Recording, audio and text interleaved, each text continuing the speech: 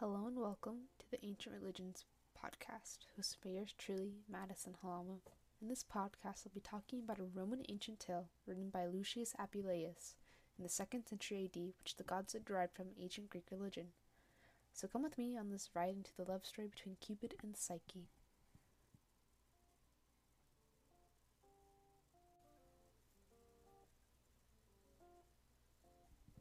Cupid and Psyche, a lover's tale between a god and a mortal, whose love is tested relentlessly.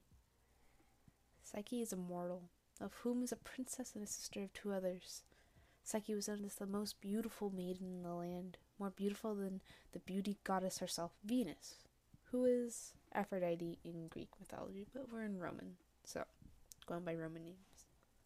So, Venus is supposed to be this gorgeous being, the most gorgeous thing in all the lands. But because of Psyche, she tested this beauty, this gorgeousness, and this made Venus so angry with her. So what she did was send her son Cupid after Psyche. Quoting from Lucius Apuleius' Cupid and Psyche, Venus spoke to her son, "My dear son, punish that contumacious beauty.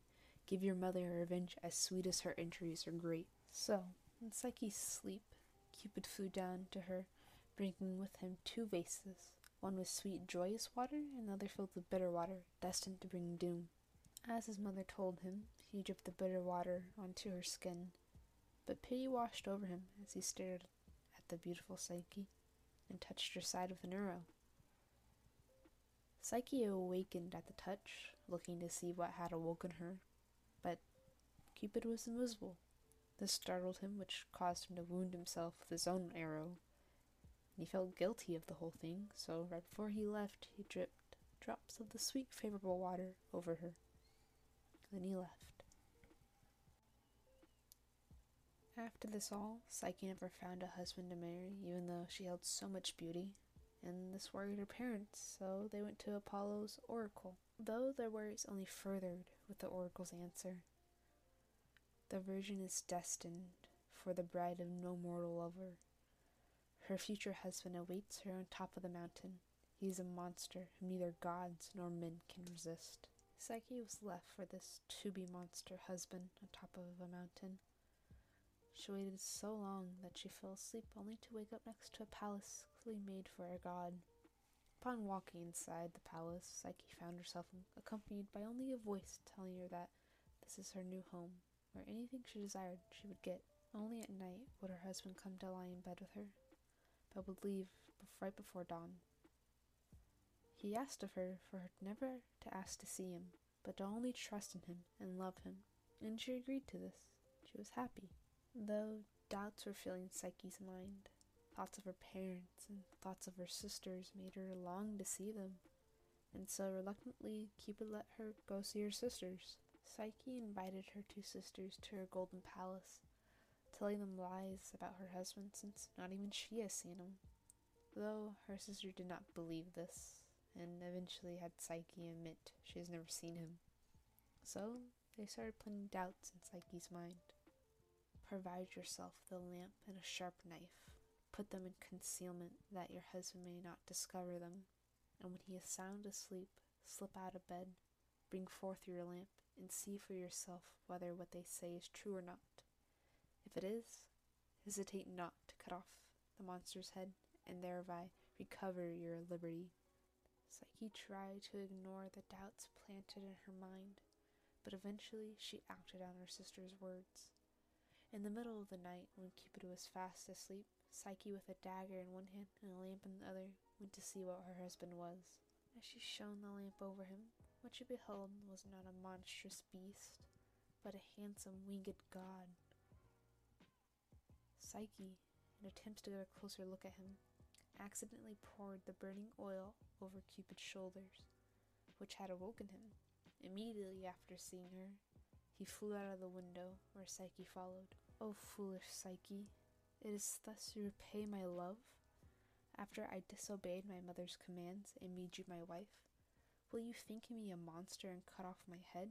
But go, return to your sisters, whose advice you seem to think preferable to mine.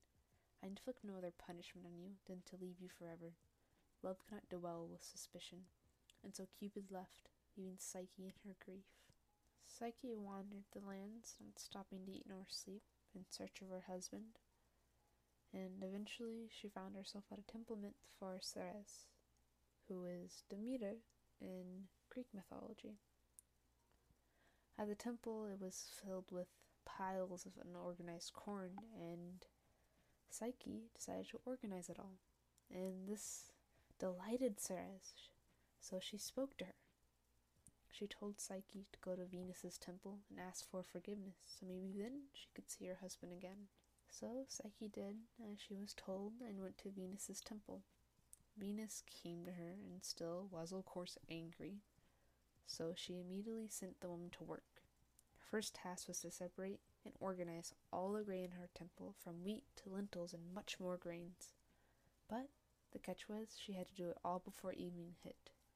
She got started as soon as she could, but the task was impossible for just one mortal woman to do. And Cupid was still very in love with Psyche, and asked the ant to go help her. And so he did. Every little ant in the colony picked up every little grain, and before evening, everything was sorted and done. Venus knew that her son had a part to play in this, so another task would be given to the woman. There were sheep with golden fleeces just down the river, and so the task was for Psyche to gather some of the wool for Venus. So Psyche started down the river, but was told by the river god that the sheep during the day would kill any mortal who goes near them.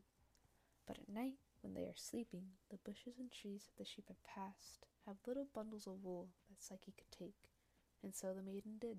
Venus, still suspicious that Psyche did not do her task all by herself, gave her once again another task. Psyche would have to go down to the underworld with a box in hand and ask Proserpine, Persephone in Greek mythology, to give a little of her beauty to the goddess Venus.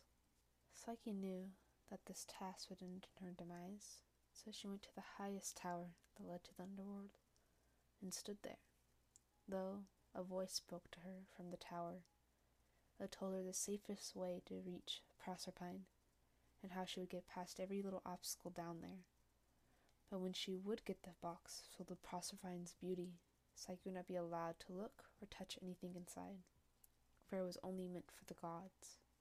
So Psyche did exactly as she was told, and had Proserpine fill the box with her beauty, and came back the way she came. But as always, curiosity filled the maiden's mind. "What," said she, "shall I, the carrier of this divine beauty, not take the least bit to put on my cheeks to appear to more advantage in the eyes of my beloved husband?" And so she did, and when she did, nothing but a sense of sleep left the box and filled Psyche with the feeling. So here she was, all but a sleeping corpse lying on the ground. By now Cupid recovered from the burn that his beloved gave him, so with the window in his locked room being open, Cupid flew out and went right where Psyche laid. He gathered up the sleep from her body and enclosed it back inside the box. With a slight poke from his arrow, he awakened Psyche and promised to finish her task for her. And he did. But instead, he gave the box to Jupiter, who is Zeus in Greek mythology. Jupiter was pleased with this so much that he persuaded even Venus to consent for the two to be together. And so, with a drink of ambrosia given by Jupiter, Psyche was now immortal, and to always be by Cupid's side. Their love could never be separated again.